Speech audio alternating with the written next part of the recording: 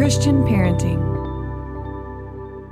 Hey, if you're a regular listener to my podcast, you might have wondered what that little Christian Parenting tagline is at the beginning of each show. Well, those are my friends at ChristianParenting.org.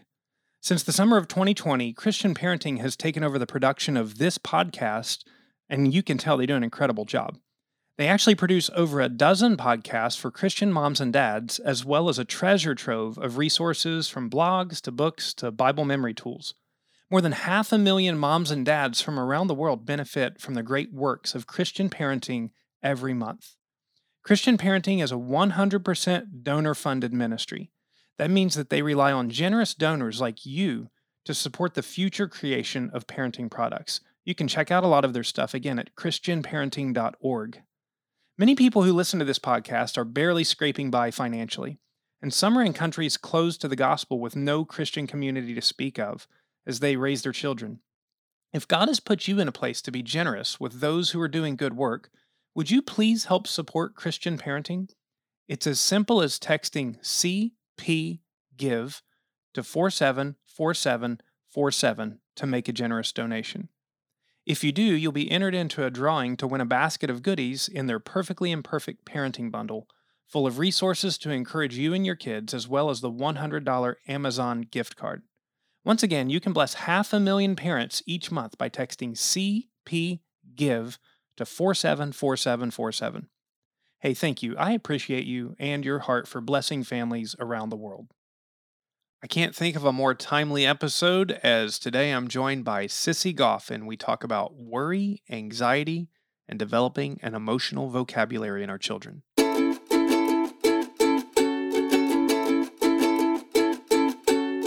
I'll have parents who are anxious and have done some work will say to their kids, you know what, my worry monster's been bothering me, and I'm not going to listen to him because I'm stronger than he is. And that is modeling for our kids a really healthy approach to worry and anxiety. When we deal with it and we're educated and working through our own stuff, it can be a game changer for kids. Hey, my name is Jay Holland, and this is Let's Parent on Purpose. It's a podcast to help you thrive and not just survive your parenting years. Each week, I'll bring you an insight or an interview that will help strengthen your marriage, your family, or your personal walk with Jesus. And if you find it helpful, I encourage you to subscribe, share it with your friends, and you're welcome to go to letsparentonpurpose.com to find all kinds of past articles, issues, and resources to help your family.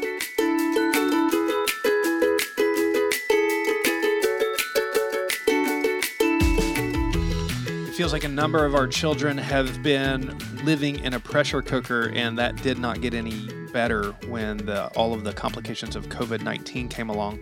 I have seen as a youth pastor that the struggles with worry and anxiety and depression have increased just dramatically over the 20 years that I've been involved in student ministry. And as a dad, I have noticed it in my own house as well, that there's just a much higher level of anxiety and worry in both my boys and girls than I would have naturally thought.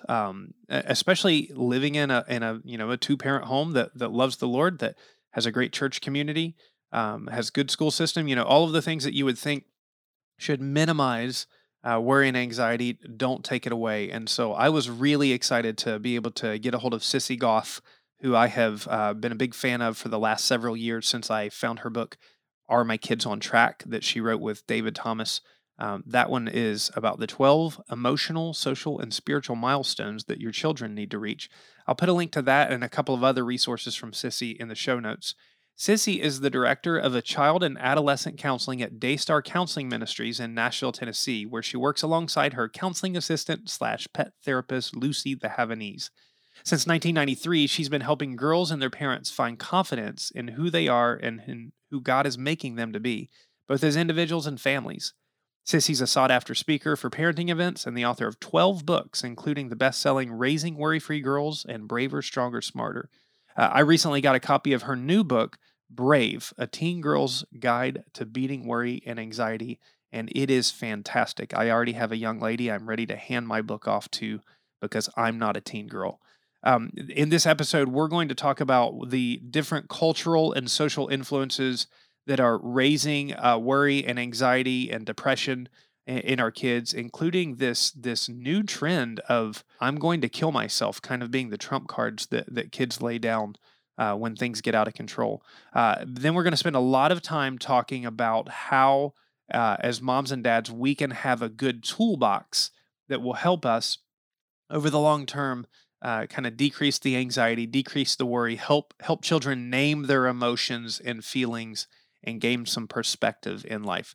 This is a really, really good conversation, not just for how it will help your children, but you might recognize a few things in yourself that are going to be helpful because if you struggle with worry and anxiety, this is going to worry you, but your children are much more likely to struggle with worry and anxiety. So listen to the podcast, listen to this. Please share it with those. I know that you are friends with people who might have a very acute challenge with this, and this can be a real blessing and help for them.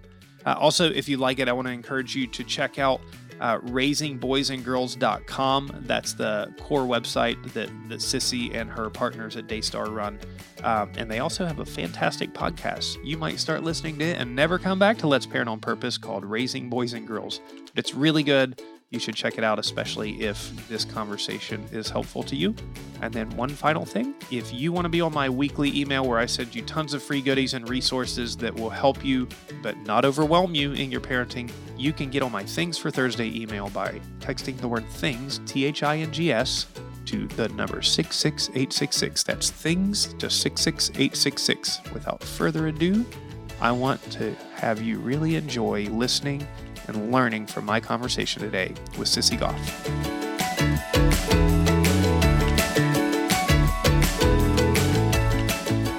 Sissy, it is a real honor to have you on Let's Parent on Purpose. I've been stalking you and your books for a couple of years, and now it's a real joy to actually get to converse with you. Thank you so much for joining Jay, me.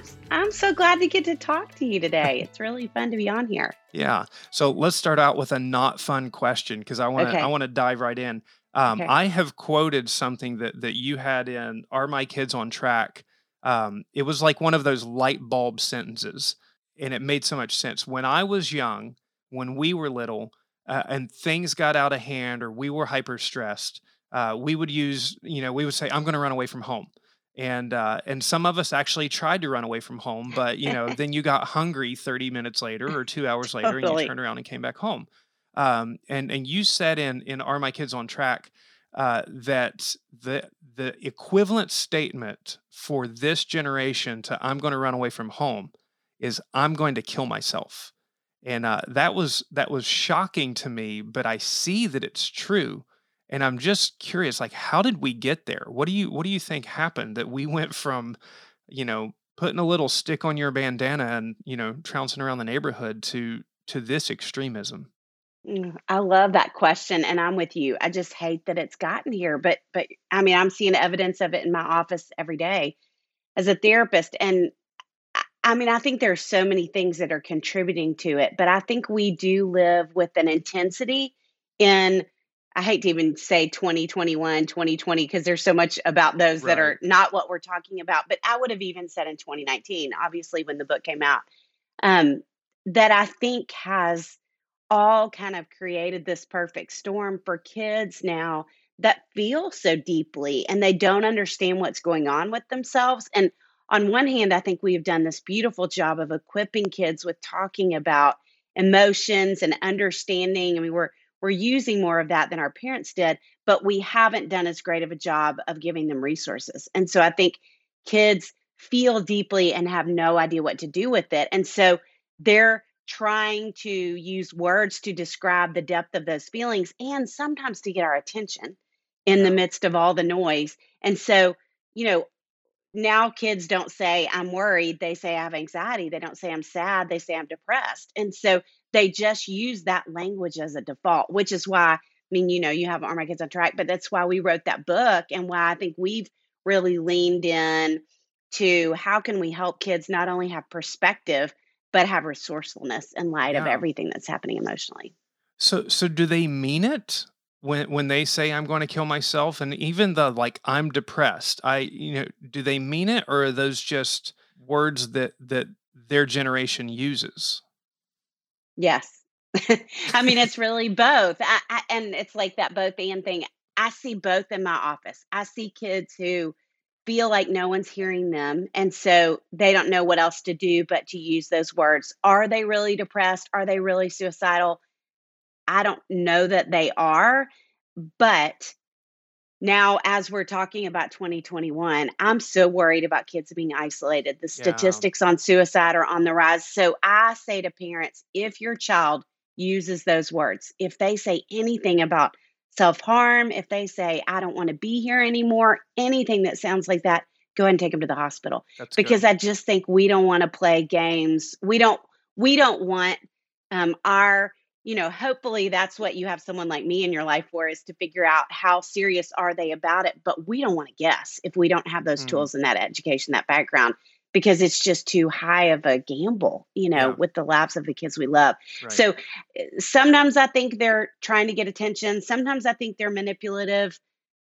But regardless, I think we want to take them seriously because, I mean, and I've said that for years. If your child is saying, I want to kill myself to get attention, something big's wrong anyway. And so you want to get help. You want to find your way That's to really help good. quickly. Yeah. When we talk about the stressors going on in a young person's life now, obviously COVID is a huge one that we're still in the midst of, and I think we are going to be for some time. Like this is, I just started reading and thinking about how long it took to get rid of smallpox. Mm, It's going to take some time. This is going to linger, and each state is going to operate differently.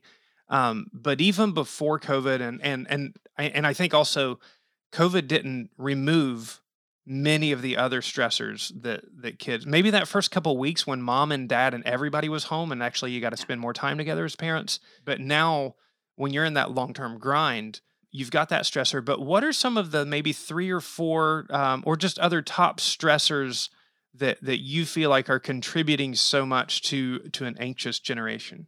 Well, definitely COVID and the loneliness that's come with it for kids. I think that's been a huge piece of it lately.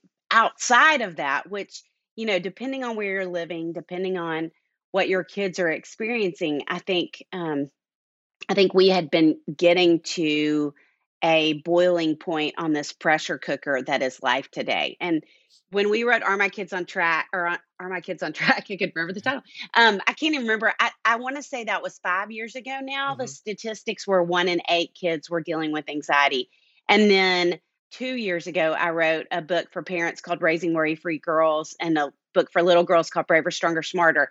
By then, the statistics had jumped to 1 in 4 kids were dealing with anxiety. Girls were twice as likely. I wrote a book for teenage girls when the pandemic started because I was so worried about them. And the statistics then were 1 in 3. And so we're Wow. just ramping up with that. And I think a huge part of it is the pressure that kids are under. I mean, it's not just, I'm going to play a sport, have a practice. I sit with kids every day who talk about not getting home till 8 o'clock and Hmm. not being able to start their homework still in a pandemic. And so, I just think they're under so much pressure. We can't, you're a lot younger than I am, but I came home from school and I did my homework and I played outside. Yeah. Maybe one day a week I had a lesson. And so there's this pressure to perform, there's this pressure to excel, there's this pressure to be all things, get all the good grades. And then if we talk about social media on top of it for older ones, there's this pressure to look great and like you have 5,000 people watching you and approving of everything Right. you do. Yeah. So there's just so much for them now. Yeah, well, I grew up, so I was born in the 70s, grew up in the 80s and 90s. I think of what my youth pastor had to deal with versus kind of where we are, and Oh, yeah. like you had sports seasons, but they ended. And then you would Right. see like, so Yes, like you didn't have if it was AAU if it was travel. soccer season, then like I was going to be out on Wednesdays through soccer season, and then I was going to be back. And then I might play basketball, but it wasn't every Wednesday, and then I'd be back. Now, if a child is if a child wants, at least in Florida, I know this, and I think it's actually this way most places. If a child wants to play on a school sport, they have to basically commit to it all year long, and so there's no break. They're on these traveling teams. They're in and out. And I know even as a youth pastor, it's changed. The soft pressure that I'll put on kids is much different than it was in the early 2000s when I started in Mm, in ministry, where there was much more, man, like you really need to be here. yeah, And I don't want to do that now. Like I know they no. need to be here, But So smart, Jay. for so many of them, like that's just one more thing. And Too so much. just, we want to create an environment where they want to be there, where they feel the need to be there, but not where uh, they feel disappointment from their leaders when they're not Mm, there. Because I think that they're putting a lot of disappointment on themselves yes. already. Yes. So it's a challenge. Is there any good news happening as far as worry, anxiety, pressure? Is what can you maybe say that's encouraging in this realm? Well, yeah, I mean, I think there's a lot of good news. I think we're in the midst of the harder part of the news right now. Uh huh. But that's where I would I mean, one thing is I would default. I read this great quote by Jane Catherine Wolfe from their book Suffer Strong that talked about something about how the good story and the hard story can be the same. And I think Yeah. that's true. And I love that. And I keep feeling like, before the pandemic, I was really worried about kids in light of that the statistics on anxiety and depression then were higher than they had been even in the Great Depression or World War II. Wow. And what I was seeing in counseling was that I think they again had all these big feelings, felt like something was wrong with them sometimes, but especially because they had never been through anything that hard Mm, collectively. I mean, individually a lot of kids had, but I think that whole John 16:33 of in this world you will have trouble, they hadn't really seen trouble right. collectively. And so when trouble came, I think they thought, did I bring this on? Is this about me? And so I really believe that kids 5 years ago had less resilience than I had ever seen kids in my almost 30 years of counseling. Whereas I think we're going to look back on this generation of kids and say, man, they've got some grit that Yeah. they hadn't had in a long time. Absolutely. For all of the ills of social media and like just how YouTube can just rot your brain away. One of the things that I'm seeing even in church, like kids who decide to learn an instrument, 1 year later are 5 years beyond what a child would have been before because they can go on YouTube and they can mimic the best of the best. And so like if they get interested in something and if they find that passion, the deep dive that's available to them, the resourcefulness, they don't have to wait for an expert to come along in their life and do it because the experts are at their fingertips on there. And that is very, very encouraging. That's a cool part of it. Yes. Yeah, it really is. And not just in music. I've seen it, like the there are definitely some lumps on a log as far as students. And I know as a parent, what I have to be careful of is not comparing the best thing of each of these other kids that I see versus the sum total of my child's life because they're like Yes. I'm surrounded by brilliant people academically, really good athletic people, people with manners, all of these different things. And I'm spot picking the best behavior traits of these other kids. And so I got to be careful that I'm not disappointed in my normal child because they don't excel at everything across the board. But it is really cool when you see your kid when they light up, when they find something that they're interested Yes. in. I absolutely agree. Even in ministry, I see a resourcefulness in the last several years that was missing, I think, from a whole generation. Um, Yes.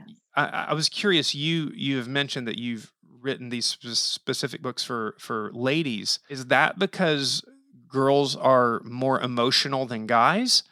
Can you talk to that? Because like I don't necessarily see that in my house. I've got two girls and two boys. The oldest girl and the youngest boy feel like they feel the depth of emotion the same, but it's manifested in very different ways. Right. Yes. No, I don't think girls feel bigger than boys. Definitely. I do think, and David Thomas, who's kind of my counterpart at Daystar Counseling, where we both counsel kids, would say that by the age of, I mean, it's really in elementary school that all boys' primary emotions become funneled into anger. Huh. And so so the way that we talk about emotions with boys and girls looks different. But they both feel as deeply. And I think we can really hurt boys when we don't acknowledge and don't give them resources to not only talk about, but to cope with their emotions in healthy ways, because I think that's really important. But girls are leading the statistics on anxiety. Okay. And so when the books are specifically about anxiety, that's who I wanted to talk to. But I mean, if David were sitting here beside me, he would say the Raising Worry Free Girls book is just as applicable for boys because it's all the same tools we use at Daystar. I counsel primarily Sure. girls, so I'm coming from that perspective. But we just don't see it as much in boys. It's there, and there are a lot of them, but I mean, if I'm meeting with a girl, really, I mean, it used to be if I was meeting with a girl under the age of 13, that was 100% why she was there. Now I would say adolescence too. It's just both. Hmm.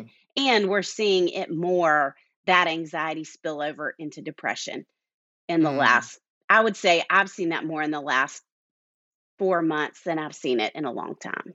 Can you help distinguish for us the difference between worry, anxiety, and depression?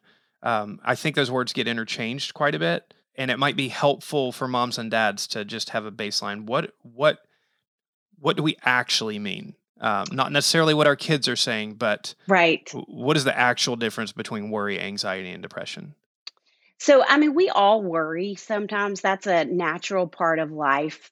Um, and really a part of life that keeps us surviving Hmm. and keeps us functioning is to have a little bit of worry. And so you're going to hear a little bit about that from all kids from time to time.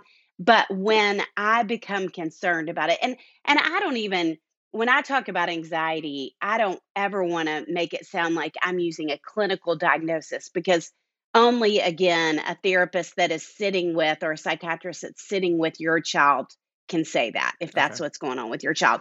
But I think the difference to me primarily in worry and anxiety are that worry passes. When we just worry, sometimes it passes. When we're more prone to worry, the line can become really blurry. And the way I talk about anxiety with kids is it's like the one loop roller coaster at the fair. We Mm. all have what are considered intrusive thoughts every day. So, kind of the worst case scenario pops into my brain. Like, I hope something bad doesn't happen to my whatever, someone I love a lot, my child, most often for parents. And so, if I tend toward anxiety, that thought gets stuck. Oh no, I've got to watch them. I've got to make sure they're okay. And then I end up helicopter parenting Mhm. or, responding out of that fear. I cannot get it out of my head. So for kids, I mean, it's interesting because if we were to really look at development, basically the loop morphs over their development. So it's like whack a mole, and it moves from a lot of kids deal with separation anxiety. Then there are a whole lot of kids who worry about throwing up or some kind of illness. And then, not measuring up to their peers, not performing in whatever academically, athletic, something like that. It just changes over Uh-huh. time. And so if your kids come to you like, what time are you going out? When are you going to be home? Who's going to be with me? Wait, who's staying with me? Wait, where are you going again? How do I get in touch with you? You hear these endless Mhm. questions. That means they're stuck in a loop. So that would be how I would consider anxiety. Depression, anxiety really, I think, in this kind of Mhm. motivates is a funny word, energizes us is a Yeah, better there's an word. So, excitement to it. Not yes, necessarily good excitement, but an excitement to it. right, kind of a frenzy, really, Right. with anxiety, whereas depression kind of deflates. Mm. And so, depressed kids, their affect is going to be really flat. They're going to be withdrawn a lot, which is confusing with teenagers because they're in their rooms anyway, especially if they're doing school virtually. And so, if your child is in their room a lot, I talk with parents about different ways to make them emerge. Like, they need to come out and eat with you. You need to go for walks as a family. You need to be having conversations together where you can see their face. You can hear their interest in different things because kids who are depressed, the things they used to love, they don't love anymore. They're going to sleep more. They're going to eat more, different things like that, or eat less. So we just want to pay attention to all those kind of things. And then they're going to start to have kind of hopeless statements. So Mm. we just want to be aware of spending time with them and keeping a good eye on what's going on with them. I want to pivot now to spend a little time equipping moms and dads for how to handle some of these things. I we have like let's just take my family. In my house, I have four children at four different. Actually, one just graduated and is adult child out of the house right now, Wow. which is 17 other podcasts that we need to walk through. Um, But so the three kids in the home manifest their emotions in radically different ways. Um, Yes. but I do need some kind of baseline skill set or equipping as a parent of how do I do this? So can we just maybe start out, what if you were to coach a mom and dad on the basic toolbox that will be most helpful for them and just in general dealing with emotions and anxiety, where would you start? I would start with a feelings chart, basically, Mm, which is, we talk about in the first chapter of Are My Kids on Track, helping kids develop an emotional vocabulary. And so we have them at our website, raisingboysandgirls.com, that you can download. But basically, I mean, we kind of laugh about how we feel like every family needs one hanging on the refrigerator. So that when your child is feeling a lot, or when they're, you know, anger is a secondary emotion. And so if your child is angry, if we're angry, there's usually something else underneath it. I would say often for girls, anxiety is the same. So when I'll have a really anxious child or teenager in my office, the more we'll talk about when they get really worried, there's usually something else happening emotionally. Something's going on at home, or they've been hurt by a friend, something else is happening that's driving it. And so helping them learn to express the emotion that fits the situation, or mm, that fits what's happening inside of them. And so we'll encourage families to pass around a feelings chart around the dinner table, and everybody pick three, because the mm, reason for three is a lot of kids will either often lean towards all the positive emotions, or all of, I hate to even call them negative, but what we might consider that. And so three kind of helps them get outside of just happy, proud, grateful, that kind of thing. So right. feelings charts is a huge one.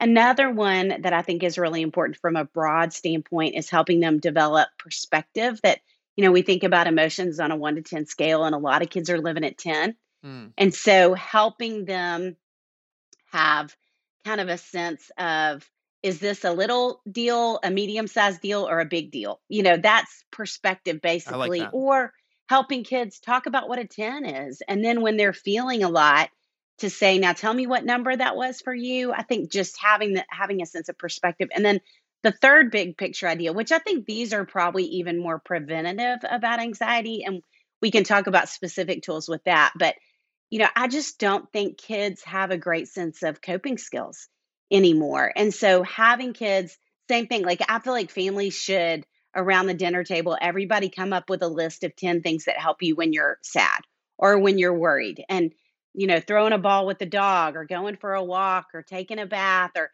talking to someone, or praying, or whatever is on their list.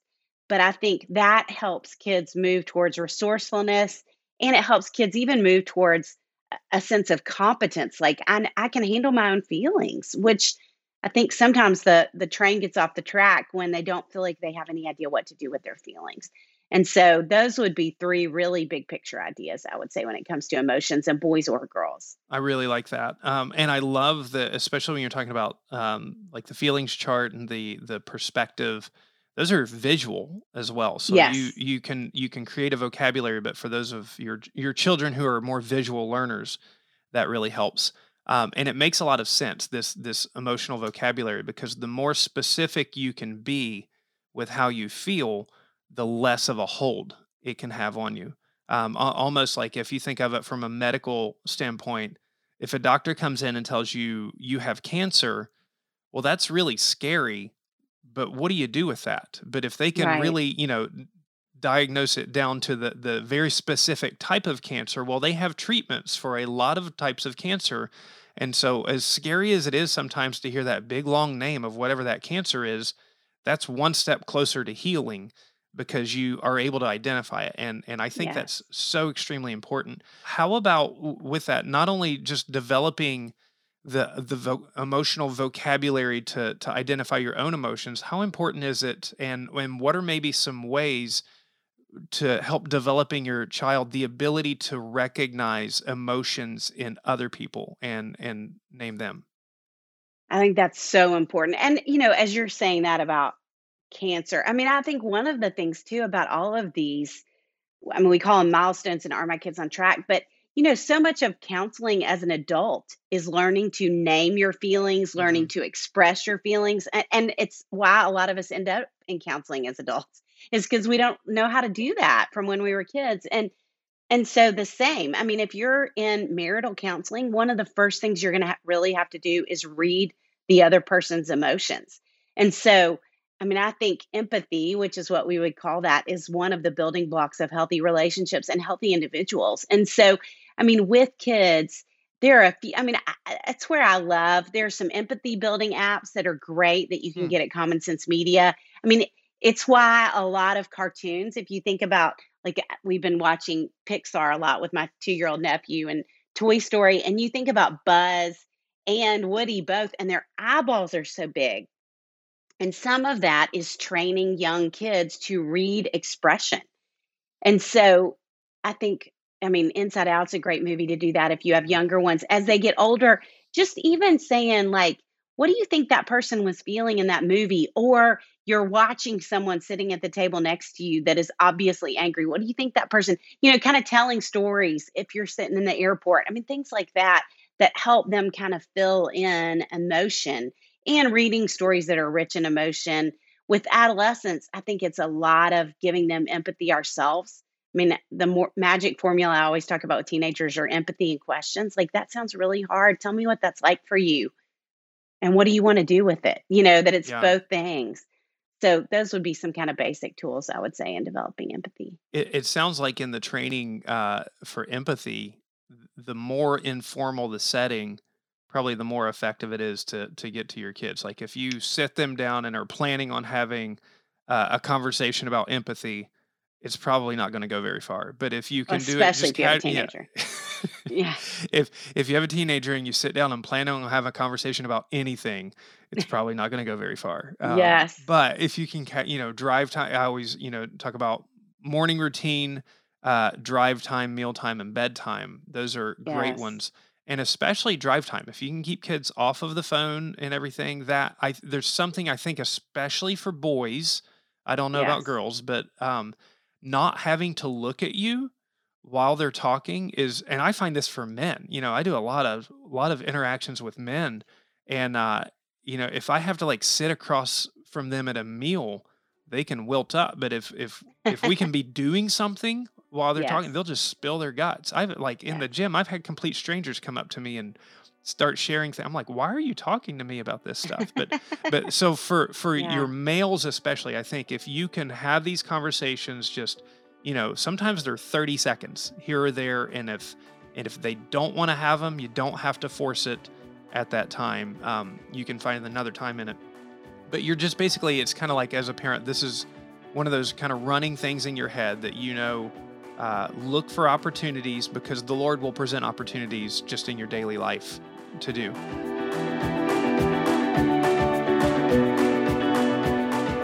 Let me share with you a testimony from a Let's Parent on Purpose listener named Rachel. My husband happened to find Jay's podcast by searching for parenting podcast in hopes that we could find something to listen to and discuss as a couple. We're now in the habit of each listening on our commute to work and then texting our thoughts or talking about it later in the day. The topics are all so relevant and easy to listen to, and the short clips are full of useful information and ideas that have blessed our marriage and encouraged us as parents. We're so thankful for Let's Parent on Purpose. Rachel is just one of the thousands of moms and dads who are being blessed every month through Let's Parent on Purpose. Did you know that this show is brought to you in part by our friends over at ChristianParenting.org? Maybe you've noticed their little tagline at the beginning of each of my shows. Let's Parent on Purpose is a part of the Christian Parenting Podcast Network, which is reaching over 500,000 moms and dads with trusted biblical guidance every month. Besides producing my podcast, Christian Parenting also develops books, workbooks, prayer journals, and other practical tools to help parents like you become the perfectly imperfect parents that God created you to be. If you're part of my Things for Thursday email group, I've been sharing great marriage and parenting articles from ChristianParenting.org for much of the past year. Today, I want to invite you to support the mission of creating more perfectly imperfect parents by giving a donation by texting CPGIVE to 474747. That's CPGIVE to 474747. You can also give by visiting cpgive.org. Every dollar that you give reaches one more parent with trusted biblical guidance, so please give generously. When you do, you'll be entered into a drawing to win a perfectly imperfect parenting bundle full of great parenting resources like the identity cards that encourage your kids in who they are in Christ, and the Marked by Prayer prayer journal, as well as an Amazon $100 gift card. Christian Parenting is 100% donor-funded and relies on listeners like you to support the future creation of parenting resources. So today, if you've been impacted by this podcast, please make a donation to Christian Parenting by texting CPGIVE to 474747. That's CPGIVE to 474747. You can also give by visiting cpgive.org to reach more people like Rachel. Thank you.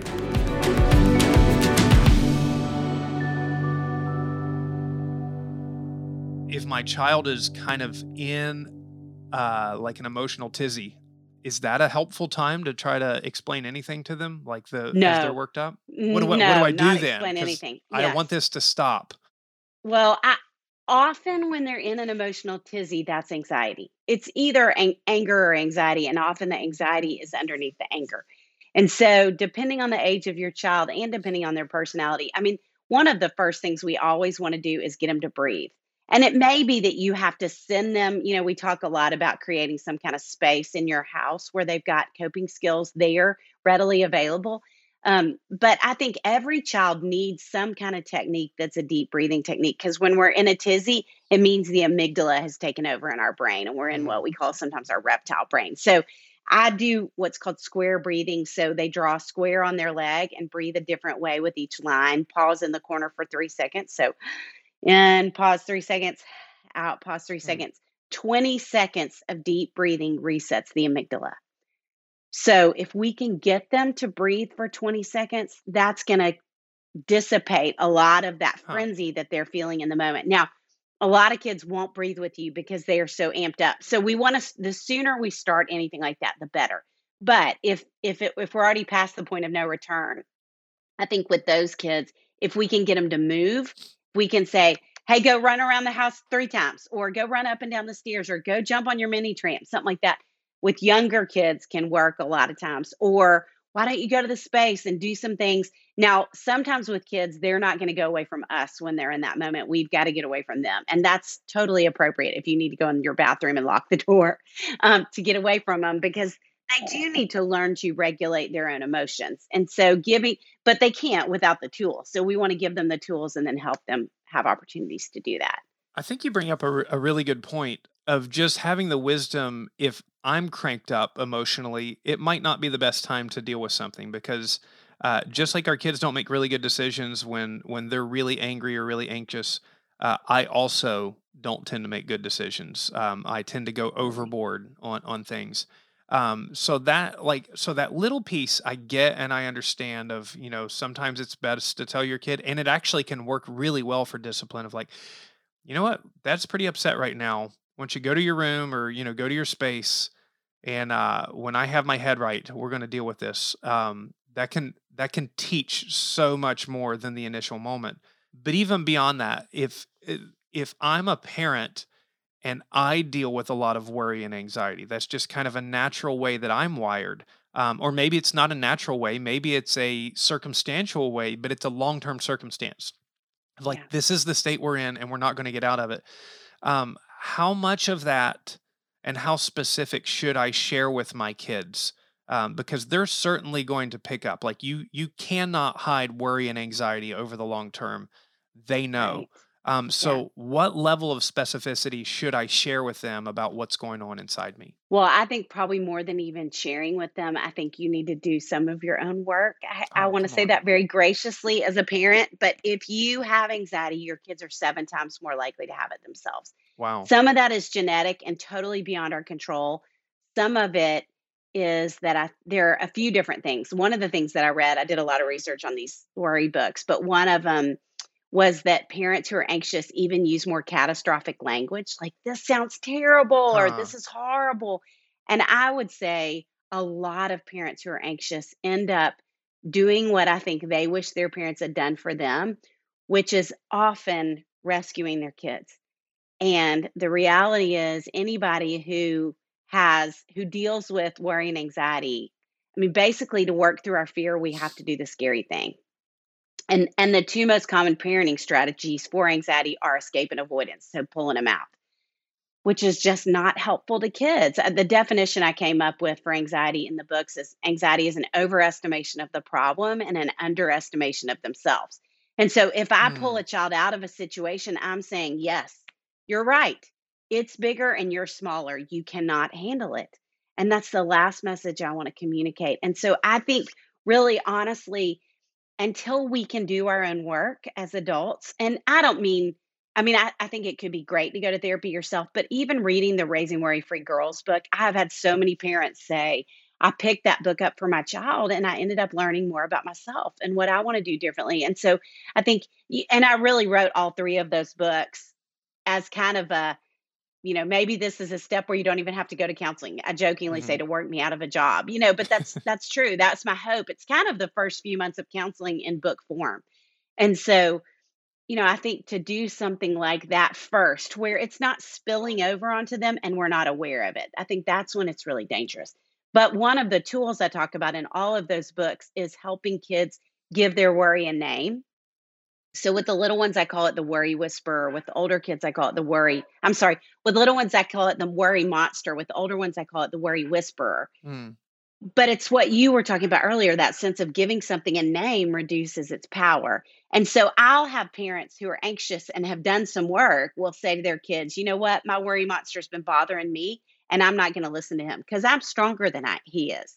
And that is modeling for our kids a really healthy approach to worry and anxiety. And so I think when we deal with it and we're educated and working through our own stuff, it can be a game changer for kids. Mm. But when it's spilling over because we haven't dealt with it, I think it can really harm them in ways we would never intend for it to. Yeah, it's really good.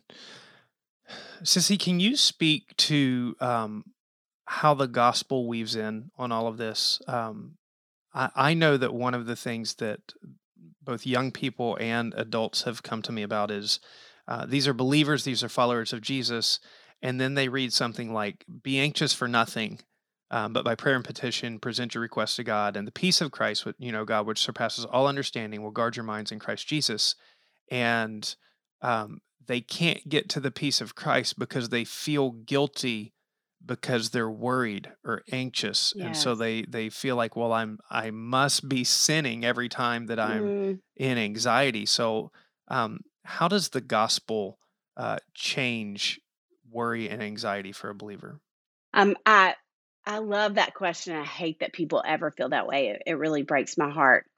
Because I think I do think there's a lot of great scripture around fear and worry, and the word anxious is used as well, and it's a lot of commands about do not worry, but it feels more like, to me, I'm very perfectionistic in myself, and so I can hear those verses as a sense of try hard, Hmm. try harder, and I don't think that's ever what the gospel is. I think the gospel is so much more about grace, and so to me, those verses are more about lay it down.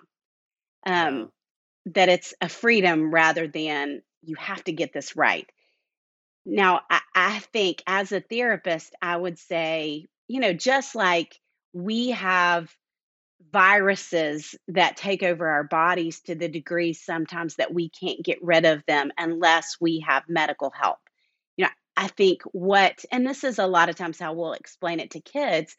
A lot of times anxiety or depression can impact our brain chemistry to the degree that not only can I not pray it away, to use an old adage, um, but even therapy is not going to make a difference.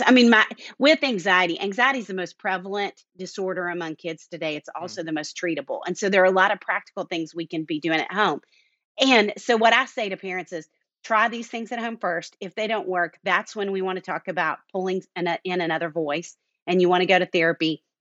And then if I'm meeting with a family for somewhere between 3 to 6 months and it feels like it's not helping, that's when I would talk about medication. And years ago I had a psychiatrist explain it to me this way, which made so much sense, that what happens in our brain, we have these synapses, these nerve endings, these gaps between our nerves. And when we're anxious or depressed for a given period of time, the serotonin that's supposed to fire across that gap stops working. And when that happens, no amount of eating right, exercise, pray, other than God miraculously healing, like he does sometimes with cancer, but sometimes he doesn't, no amount of anything other than an SSRI is what the medication is called, used to treat depression and anxiety. That he told me it acts like a jumper cable. And you have to be on it for a given period of time, getting it to fire again in a healthy way. And then the hope is you can get off of it. And that's when you have a medical professional who's helping you do that. But it really isn't a lack of effort on someone's part, which it can feel like that. It is a medical condition that our brains slip into when we have struggled for a long enough period of time. And so at that point, I think that's when we are wise to seek professional help in those situations. Yeah, it is really helpful. And I'll just share with people. So if they've listened to this podcast for some time, they know I've had a child who went through 3.5 years of leukemia treatment. And he's doing James, I'm well. And in sorry. the midst of that, we Good. adopted a special needs daughter from the foster system who, Wow. uh, the cancer diagnosis is scary, but at least you know what you're dealing with. This other one, it's been, 7 years of mystery or so. And so there Wow. have been periods where, okay, I'm exercising, I'm praying, I'm eating right, I'm sleeping, as much as I can. I'm doing everything under my control and I still need help. And so there's been Yes. periods of that where I got on kind of a low level anti anxiety. And then I remember a particular 1 month period where there was one more thing added to my life that put me over the edge. And I went back to the doctor and said, I'm going to go nuts. I need help. Mm, And so, got Xanax for about 3, 4 weeks, and that was good. I didn't really like how it made me feel, yeah. but it didn't make me feel like I was going to go out of my mind, which is what was happening. And so, I get a headache, I take Advil, Right. and if I just am doing everything under my power to help my emotions and spirit, and I still have a challenge, it's just praise God that you live in a day and age where they've created help for this stuff. And so I think that's Absolutely. really, really helpful. And just I even think with the Bible, there's so much "do not worry, do not be afraid" in the Bible because people worry and people are afraid. And Right. sometimes there's an angel of the Lord standing in front of you, and it would be terrifying. And he's saying, "Do not be afraid," Right. because that's a natural state. And I think that don't be afraid. God's in this. He's got this. Yes. But it Yes. doesn't mean you can switch your emotions on and off. And Yes. I really appreciate you Great speaking into reminder. that. I'd love Yeah. for you to maybe close and just tell us a little bit about this latest book that you have out, which I have in my hands here that people can't see through their earbuds. But Brave: A Teen Girl's Guide to Beating Worry and Anxiety. So I wrote it as the pandemic got started when, like we were talking about, I just was worried about adolescent girls because I felt like they were so anxious. And often, one of the things I talk about in the beginning of the book is I think when teenage girls go through something hard, they think something's wrong with me and I'm the only one who's ever felt this way.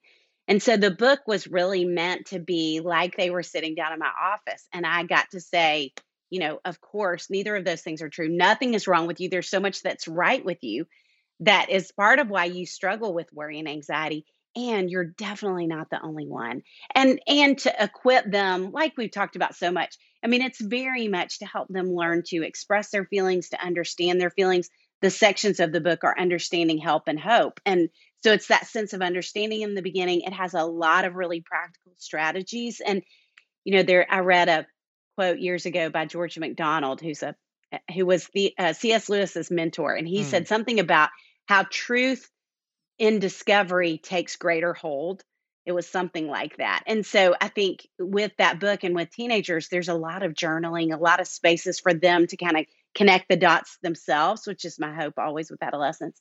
And then a sense of hope. And how does faith play into this for them? And how can they have a faith that really undergirds what's going on emotionally and gives them an anchor? And so anyway, yeah, I'm really excited about this book and excited about getting its hands into the lives of girls because I'm just worried about them right now. And Mhm. so I think anything that can equip them to stand stronger in this time and have confidence in who they are and who God's made them to be feels like a win to me. And it's a great book. I already have a young lady that tomorrow I'm handing it to, an awesome Oh, young lady good. that it's like, this is a gift of God just to hand. And so Thanks. thank you so much. I'd like to close and we'll just pray for those who are listening, because if they're sticking around to this part, then I know that this is a subject deep in their heart. So let's just pray for the moms and dads listening right now. Father, we love Right. you. We thank you so much for the gift of one another, for the gift of your spirit. Lord, we thank you that the trials of this world are passing, that all things are passing and God never changes. Lord, I pray that we would have patience and endurance, and that you would give us profound wisdom, Lord, for the struggles in our own lives, as well as to be the shepherds and guides of the little ones that you've put in our midst, that we can point them to Jesus, that we can help walk them beside still waters. Lord, we look to you to restore our soul. And God, I pray for any that are listening today that this is an acute struggle in their house, that this conversation would provide them some relief and also some hope as they see some new resources that they can go after. We love you and we pray in Christ's name. Amen. Amen. Sissy, it's been a real pleasure and joy. Thank you so much. Oh, Jay, thanks for having me.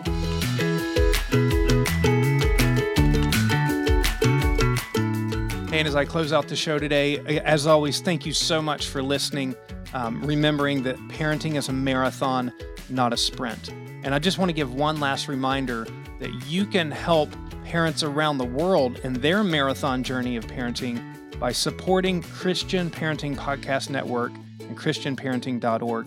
You can do so by texting the word CP Give to 474747. That's texting CP Give to 474747, making a generous donation, and then remember, you'll be entered into a drawing for their Perfectly Imperfect Parenting Bundle, full of resources to encourage you and your kids, as well as that $100 Amazon gift card.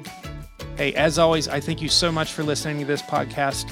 Reminding you can also go to letsparentonpurpose.com for more resources. And again, hang in there. Parenting is hard. It's a marathon, not a sprint. And we do it better together. We'll talk to you soon.